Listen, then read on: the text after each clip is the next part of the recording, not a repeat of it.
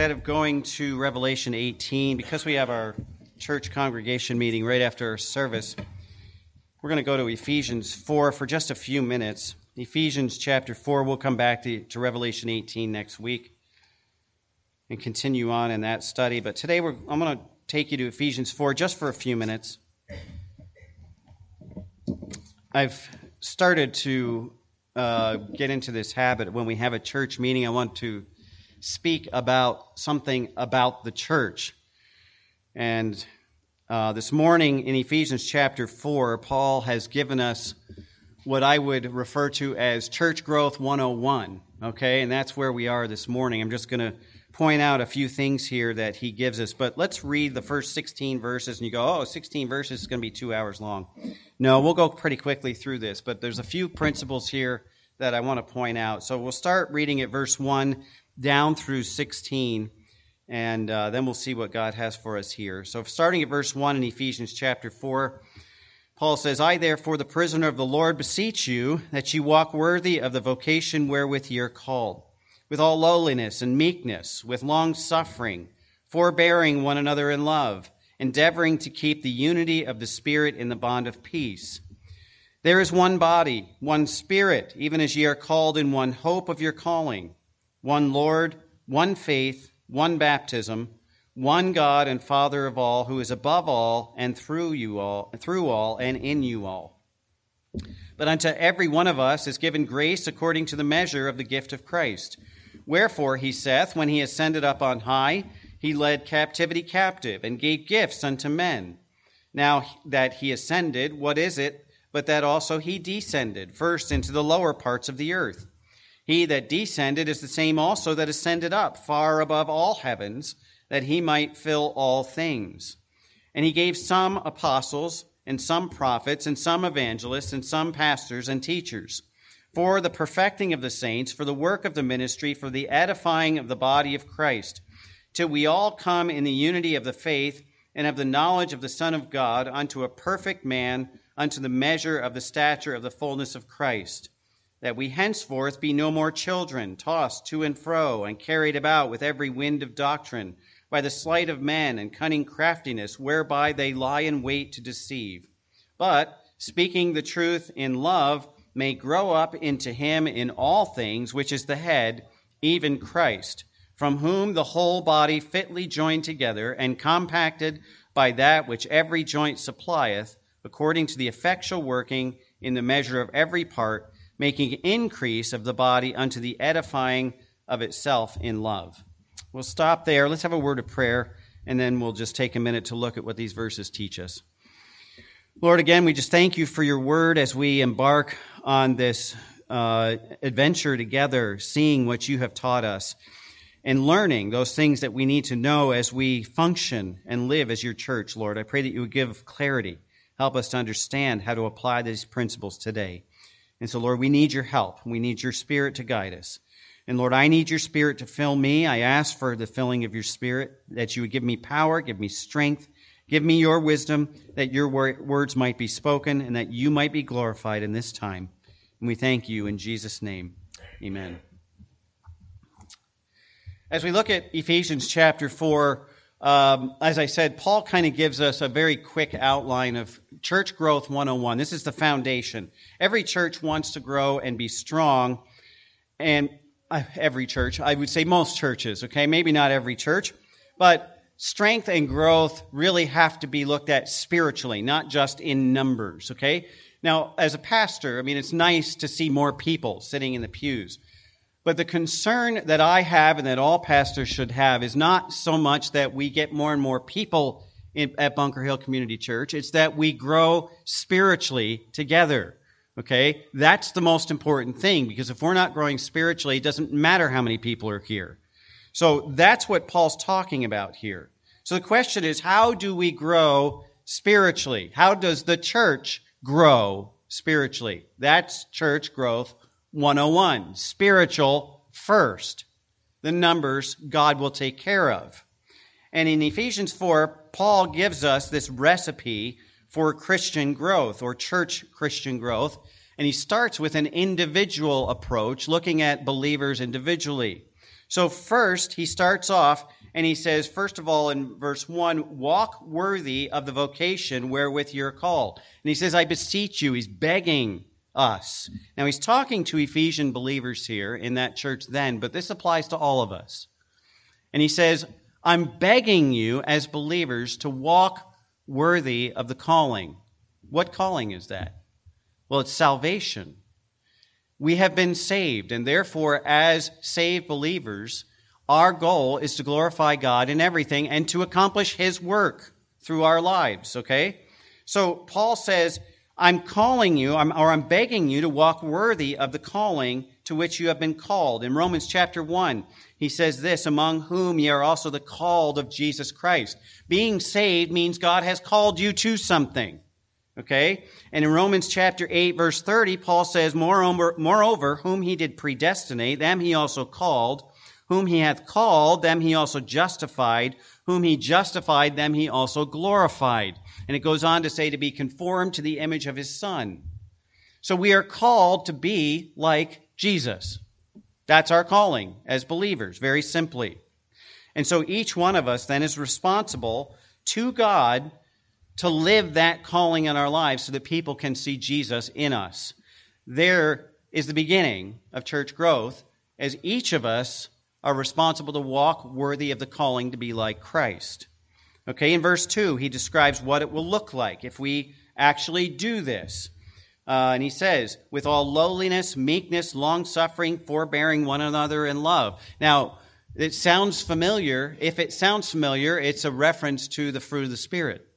Okay? The fruit of the Spirit is love, joy, peace, long-suffering, gentleness, goodness, faith, meekness, temperance. And it's fruit that we don't produce of ourselves. It's fruit that the Holy Spirit produces in us as we submit ourselves to Him. And so Paul says, if your goal is to walk worthy of the calling that God has given you, then that fruit will be there, because you're not going to do it by yourself. You're not going to do it for your own purposes. You're going to do it through God's Spirit, with God's help, for God's purpose, and your life then will reflect the character of Jesus Christ. See, we become more like Christ as the Spirit does His work in us. And so he says, your life will look like lowliness and meekness. Now, I heard a pastor say this, although lowliness and meekness is the opposite of pride, you can define it this way. It's not so much that you're not thinking too much of yourself, which is important. We shouldn't think too much of ourselves. It also includes not thinking of yourself too much. That means put others first. Don't put yourself first. That's the lowliness and meekness. And then he says, in long-suffering. Now, when we looked at the fruit of the Spirit, this is that Greek word macrothumia. Okay, and I was joking. The macro means big. Thumia means patience with people. So we're supposed to have patience with big people, right? That's not what it means. It means we're supposed to have big patience with people, or massive patience. In other words, we don't lose it with other people, no matter how far they drive us crazy. Okay? So that's that long suffering, patience with people, which leads to overlooking offenses, even the ones that are committed against us. And that leads to the next one, forbearing one another in love. Because when we forbear in love, when we live in love, putting others first, ahead of our own well-being and ahead of our own goals and our own life, then we look out for their good. And what's the first thing we need to do to help them find their good? Forgive them. Okay? We can't forgive them of their sin, but we can forgive them of all the offenses they've committed against us. And that just opens the door for us to be able to help them even more. And so Paul says, if you're going to live like Christ, meekness, patience, and forbearance and love are going to be the character of your life. And verse 3 is the result. If we all live this way, he says, we'll strive to maintain unity through the Spirit of God, which results in peace. Now, every single church will have to say one of the goals that we strive for in the church is to maintain peace in the members. Obviously, nobody wants to have division and strife and problems within the church. We want peace, right? Well, he just gave us the recipe for peace. Love one another. Have patience with another. Live toward others the way Christ lived while he was on earth. And if you do that, then through the Spirit of God, you will have peace, or actually the word is maintain the peace that the Holy Spirit already has established. See, we don't make peace in church. We don't find peace with each other. God has already put us in a condition of peacefulness within his church. It's us who messes that up. Because when we bring our own stuff in and we want our own way and we cause problems, that's what disrupts peace. So it's not like God has brought a whole bunch of people together inside his church and he says, okay, now I want you to figure out how to get along. He's already given us peace in him, and then we go our own way and mess that up. So Paul is saying, get back to maintaining, living in the peace that God has already established. And do that by living in the life that he has already established for you. If we have a lack of peace in church, it's because of us. James 4, verse 1 says, from whence do wars and fightings come among you? Come they not even of your lusts that war in your members? Selfishness. That's what causes problems in church. Selfishness. I want things to be this way. I think we should do it this way. I want this color carpet. I want these things on the walls. I want the pastor to preach this message. I want this. I want that. It's selfishness. That's what causes problems. And if we eliminated selfishness from church, we would have the peace that Paul's talking about. Because we would be living to lift each other up in love rather than to get what we want out of the situation. Okay? So Paul says we can maintain that unity in peace if we live according to the calling that God has called us to. So verses 1 through 3 are the individual responsibility that each of us has to contribute to maintaining peace within God's church. And every single one of us here is part of that. We all have that responsibility, not just some of us, not just the one up here. It's all of us. And that's what God has called us to. And so that's step one. If we're going to grow the church or see growth in God's church, we have to live like Christ.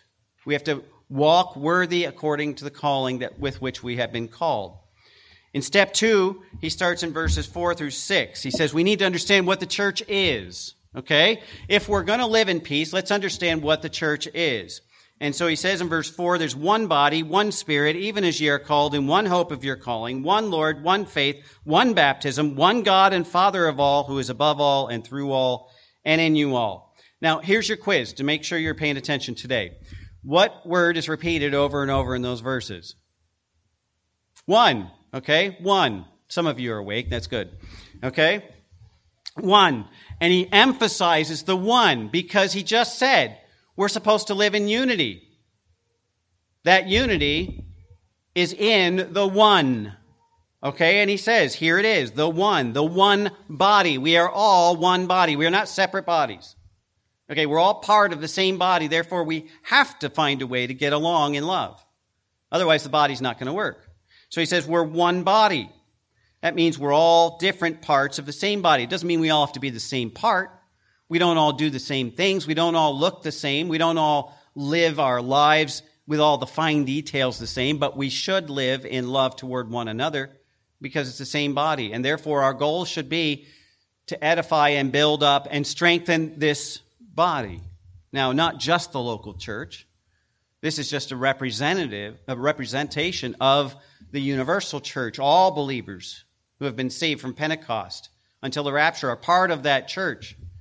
And so that unity shouldn't exist just within these walls. It should exist outside these walls with other believers as well. You know, have you ever, in Sunday school, the point was brought up, you ever gone to a different church, you hardly know anybody there, and yet when you get there, it's like there's a connection with people, and you have fellowship with those people because we are one body. Okay? So Paul says one body. Understand what the church is. And there's one Spirit. We all have the same Holy Spirit in us. You do not have a different Holy Spirit than I have. Okay? When we look at God's Word, God is not going to say, well, for you, this verse means this. But for him, this verse means something else. Okay? It's one Spirit. And so he's going to say the same things to all of us. Now, we each have our own problems. We have different issues in our life that the Holy Spirit will teach us through. But it's the same Spirit. And so to resolve problems, especially within the church, God is not going to give us, through His Spirit, 12 different answers through 12 different people. It's one Spirit. See, there's that unity. One hope. We all have the same destination in heaven, I hope. And that's what we're looking forward to. So we should live that way. We're all going to the same place. I've asked this question before. What's more important? Your physical family on earth, or let me bring it down to this, marriage, or your church family? That's a hard one. But the answer is your church family, because you're going to live with them forever. When you get to heaven, there will be no marriage. Okay? Because it'll all be about Christ. So your church family is the most important priority for you as a believer. Now, for those of you who are mothers and fathers, your church family better include your children. And that's why the family is so important as well. You start there. Okay? But it's the church family that is the priority.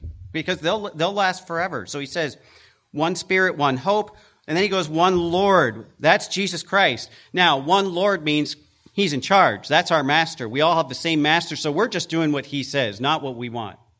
That's why Paul says, one Lord. He goes on, he says, one faith.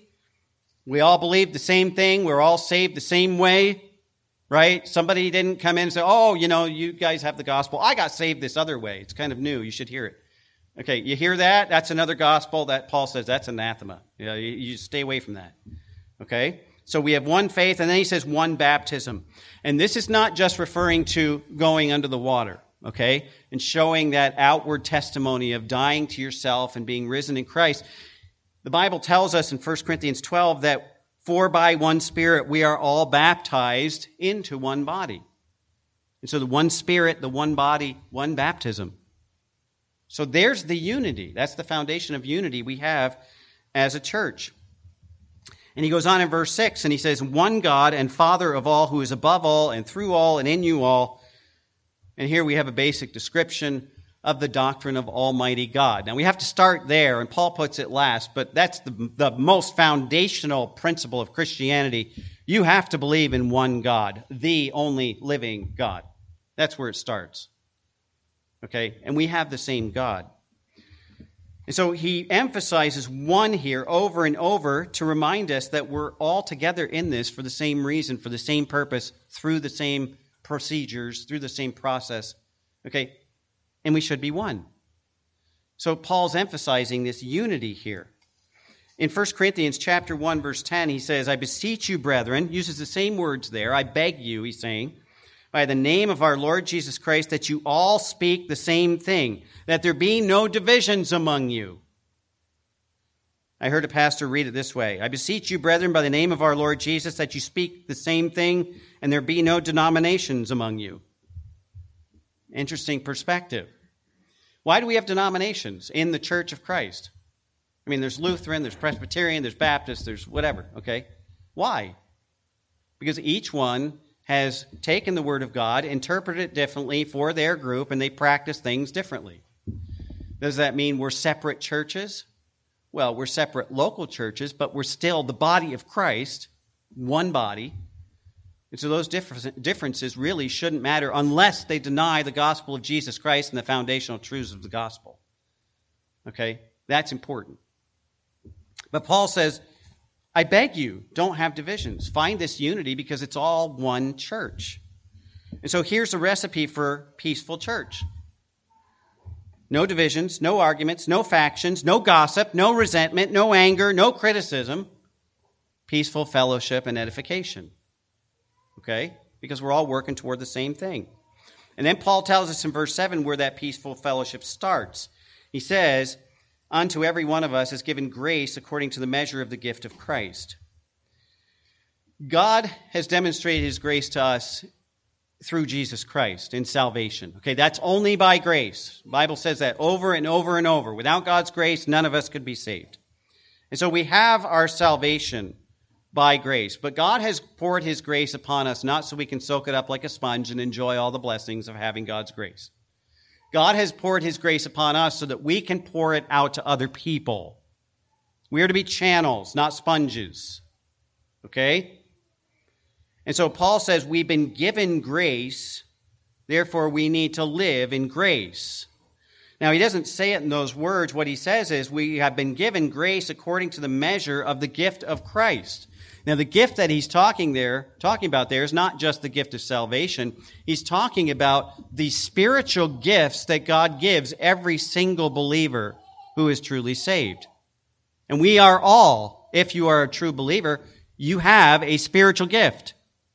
At least one. Now, Paul explains those in 1 Corinthians chapter 12, in Romans chapter 12, and even here we're going to look at in just a minute. There's not an exhaustive list, but those gifts include people who have the gifts of teaching, the gift of mercy, the gift of helps, the gift of administration, the gift of faith, the gift of prophecy, the gift of giving, and so on and so on. The list goes on and on. But all of us, as believers, have been given at least one gift. What are we supposed to do with it? Show off so everybody can see how great we are with that gift, right? No, that's pride. We're supposed to edify each other. Show grace to each other through that gift. And so Paul says God has given you grace through Jesus Christ. Now it's up to us to use those gifts to show grace. Okay?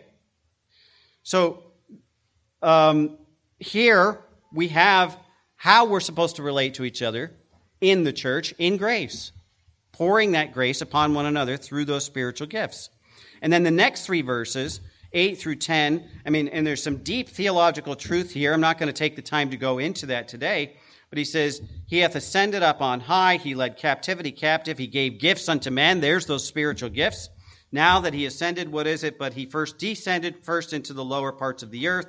He that descended is the same also that ascended far up above all heavens, that He might fill all things.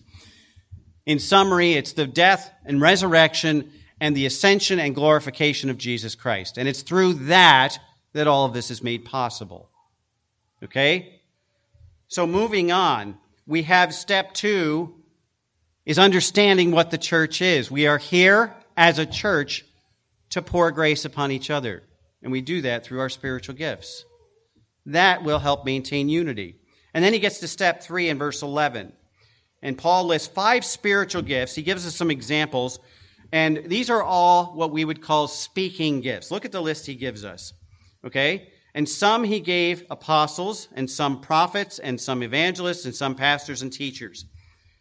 Now, some people would put the last 2 together. And there are commentators who say, okay, the pastor-teacher is one gift. It's a combination. Okay, I don't necessarily agree with that. Technically, yes, I believe a pastor has to be a teacher. Anybody who's an elder and is gifted with that gift to be a pastor, the Bible says he has to be apt to teach. So you can put the pastor-teacher together that way. But I know many people who have the gift of teaching who are not pastors. Okay? But the point is this. Paul has listed these gifts for us. And we look at this list and we say, okay, well, these are the people who are up front. Right? They're the most outspoken. They're the leaders in the church, if you will, especially the early church. We have apostles, obviously, the 12 apostles, and then Paul. Prophets, who thus saith the word of God. They would give people what God said, the truth of God, before the Bible was finished. Evangelists, those are people who take the gospel. Okay, we could even call them missionaries. Although apostles is the word sent ones. So we could actually use the word apostle in a loose sense and say missionaries are apostles. But we have apostles, prophets, evangelists, and then we have pastors and teachers. Okay? But look at verse 12. Why do we have these people who are up front speaking most of the time? What is the purpose for them? Verse 12. For the perfecting of the saints, for the work of the ministry, for the edifying of the body of Christ. So the job of pastors, teachers, evangelists, apostles, prophets, those gifts are given so that all of us can be built up, can be encouraged, can be strengthened in our faith, and help to understand what our purpose in ministry is. And what Paul says is, for the perfecting of the saints, for the work of the ministry. What he's saying is to help regular Christians, the people who don't have these speaking gifts, they have other gifts, but to help them to understand how their gifts fit into the body of Christ so that they can minister to the body of Christ. Ministry is all of our job, not just these 5 people.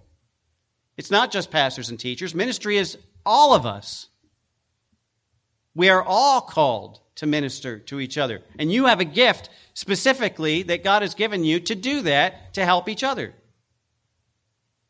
And so Paul says, yeah, there's 5 here. These are the ones people think are important, but their goal is to help everybody else understand what their gift is so they can mature and grow and be strengthened in order to minister to other people. He goes on, look at verse 13. Till we all come to the unity of the faith and the knowledge of the Son of God, unto a perfect man, unto the measure of the stature of the fullness of Christ. He's been talking about unity at the beginning of the chapter, and he says here in verse 13, the goal for ministry is what? To maintain unity. What's the unity around? Christ Jesus. To build unity as we serve together, as we worship together, as we exalt Jesus Christ as our Lord. That's what your gift is for. But you have to do it by serving other people. And the goal at the end of the end of verse 13, until we arrive as a perfect man, or complete is the word there, mature, unto the measure of the stature of the fullness of Christ. Now here's the question: what does a mature Christian look like? He looks a lot like Jesus Christ. He has the character, the nature of the gifts, or of the fruit of the Spirit in his life that you can see in his life. That's the goal that we all aspire to. That's what we should be living for, to become more mature Christians. Now, if you have any other goal in your Christian life than to become more mature Christians, then you're wasting your time. Why do we come to church? To become more mature Christians. How do we do that? Not by sitting here and soaking it in and letting everybody serve me. We become mature by serving. Okay? And when I stand up here, when we have Sunday school teachers who stand and teach the Bible, the whole point of teaching is not so that you will know more. The whole point of teaching is so that you will learn how to serve God in your life. You take what you have learned and put it into practice. That's called growing. Okay? That's why when you went to school, the teacher gave you a test. What if you went through school, and I think my daughter Katie would love this, but what if you went through school and the teacher said, okay, I want you to read this chapter, and when you're done, just tell me that you read it. And, I'll just assume you learned everything. Oh, that would have been easy, right? I mean, we could have lied our way through school, but what happens at the end? You come out of the end of school and you're as dumb as a rock, right? You don't know anything. And not only do you not know anything, but you don't know how to do anything. And see, that's the whole point. We don't learn so we know, we learn so we can do. And Paul says maturing is about learning to serve each other in love. You want the basis of a strong church? It's one where the majority of members are serving, not sitting. Okay? And so Paul says all of these things come to building up the church. Okay? We are supposed to attain to the unity of the faith. We already talked about that. The knowledge of the Son of God, knowing Christ, so that we can become mature, in verse 13, to become more like Him. That's how we know we're maturing. If you're not becoming more like Jesus Christ, you're stuck. You're stagnant. In fact, Paul calls you a child, a baby. Okay? Still needing milk from Hebrews. So our lives will look more and more like Jesus Christ.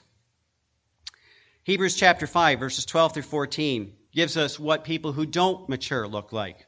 The author there says, "For when the time came that you ought to be teachers, you still have need of one to teach you." Again, the first principles of the oracles of God. In other words, the very basics. You still don't understand the basics, even though you've been saved for some time. You just don't care about what God's truth means to you. And so you're still struggling with the basics. Now, I've met people that have told me in my past, not here, but I've met people in my past that have told me, "Pastor, you preach way too deep. My pea brain can't handle that. You need to keep it shallow, surface, preach about the love of God and, keep it there." How do we mature if that's all we ever hear? And I know there are churches that do that. Okay? They skim the cream, they throw it out there, everybody feels good, they go home. But if we don't dig, then we will never grow. But it's not just about my preaching, it's what are you doing? Are you digging? See, it takes work.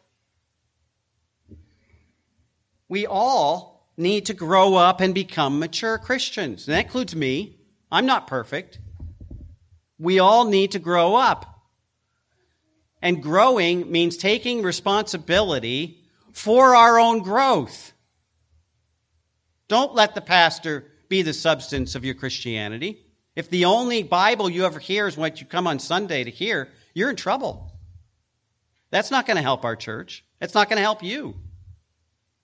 We all need to be diligent in building ourselves, in a sense, up first by seeking God, studying His Word, and then practicing what we know. I had this conversation, and we talked about this in Bible study last week. My son called me. He's trying to make a big decision in his life. And he said, I don't see God's will in this yet. I said, okay, well, in the Bible, and I'm not going to expound on it, but in the Bible, there's 6 things that God has told us specifically that are His will. Number 1, you have to be saved. Number 2, you have to be Spirit-filled if you're saved. Number 3, you have to be sanctified. That means less and less sin as the Holy Spirit cleanses us. Number 4, we have to submit to His authority, to worldly authority, and to each other. That's God's will. The Bible says that. Number 5, we have to suffer. 1 Peter tells us that suffering is part of God's will for us. And then number 6, in 1 Thessalonians 5, we have to be thankful for all things, including the suffering. So those are 6 things that I know God says are His will. If you want to understand God's will beyond that, as far as this big decision is, are those 6 things in place? Have you submitted to God's will in those 6 things first? Because if you can't accept those, you'll never get any other answers beyond that.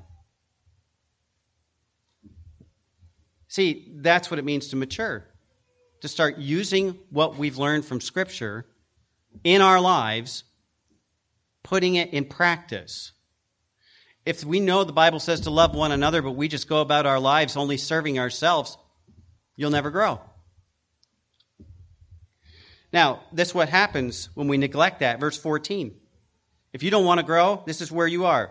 That henceforth we be no more children tossed to and fro, carried about with every wind of doctrine, by the sleight of men and cunning craftiness, whereby they lie in wait to deceive. Maturity brings discernment and understanding about God's truth. Okay? If you only stick with, for God so loved the world that He gave His only begotten Son, I know that, I learned it in kindergarten, and I can say it. And that's all the Bible I need. Really. Then you are ripe for the picking for all the false teachers out there. Okay? He says, if you're not going to become mature, you will be like children, tossed to and fro, carried about with every wind of doctrine by the sleight of man and cunning craftiness, whereby they lie in wait to deceive. Now, I know people personally who don't want the depth of the truth of God. They don't care about it. They're going to love people. They're going to love God. That's all that matters. And as I've known them for 20 and 30 years, you see their life up here, then it's down here, then it's over here, then it's over here. There's no consistency. How they live this out is not consistent. Even what they believe is not consistent. Every time something new comes along, oh, that sounds exciting, let's do that. And then 10 years later, oh, I'm done with that. Oh, here's something new, let's go over here. Consistency in the truth is what defines a mature believer. And Paul says that here in verse 14. So we have to know the Word of God for ourselves. The more you learn, the more you will be able to learn if you're using what God has already given you. Mature believers will know the truth, and they will know how to use the truth, not just for themselves, but here's the key to maturity, to help others. When's the last time you were able to encourage somebody with the Word of God for their specific need? That's a sign of maturity. And it may be that God has spoken to you in your need through a specific message or passage of His Word.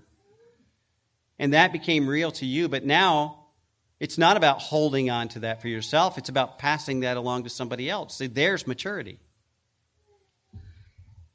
Verse 15. Look at verse 15. He says, but speaking the truth in love.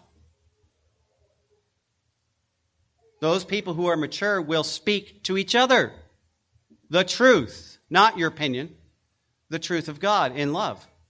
They will confront sin when it needs to be confronted in love.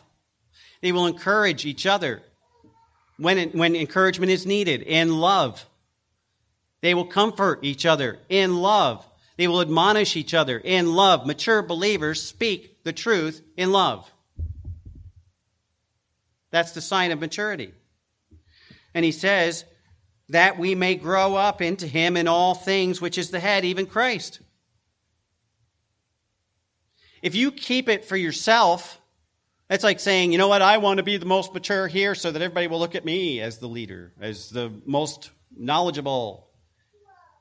That's pride. God didn't give you his word and salvation and all that to keep it for yourself.